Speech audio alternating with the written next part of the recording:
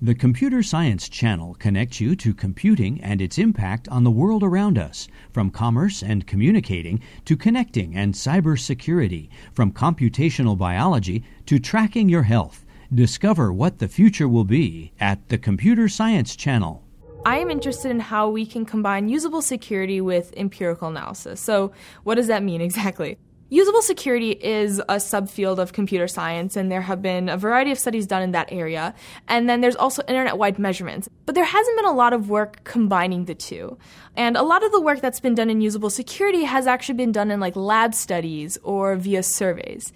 But the problem with lab studies is that they aren't representative of what a user might actually do if they're sitting at home on their computer checking their email, for example. And they don't necessarily provide the entire ecosystem or all the different behaviors that you could see from users.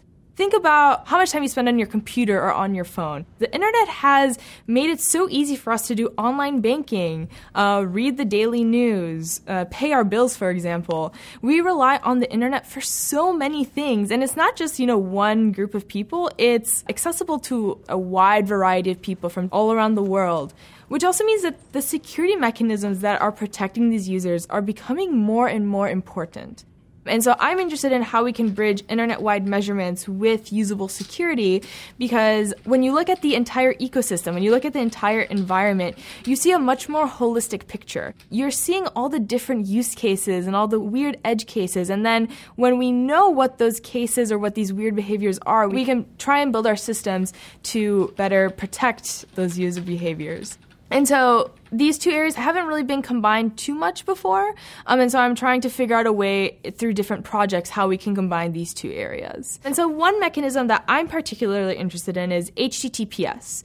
HTTPS is a great security mechanism. Every site should be on HTTPS, but it's not, and it's because when people created HTTPS and the mechanisms for turning it on, they weren't thinking about the end user. So some of the work that I do right now is looking at HTTPS adoption. How can we help site owners, specifically small site owners, transition their site over to HTTPS?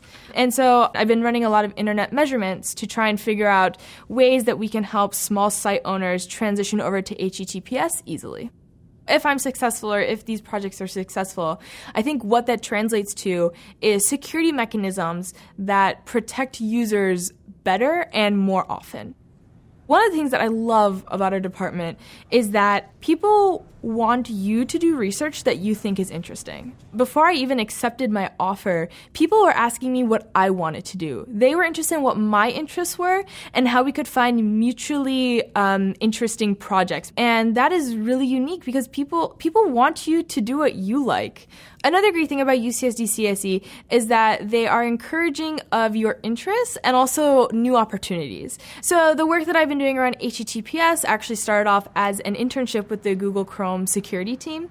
It's a project that we are trying to wrap up and actually submit to a conference, but I'm hoping that it will be helpful to users out there and helping transition them to HTTPS.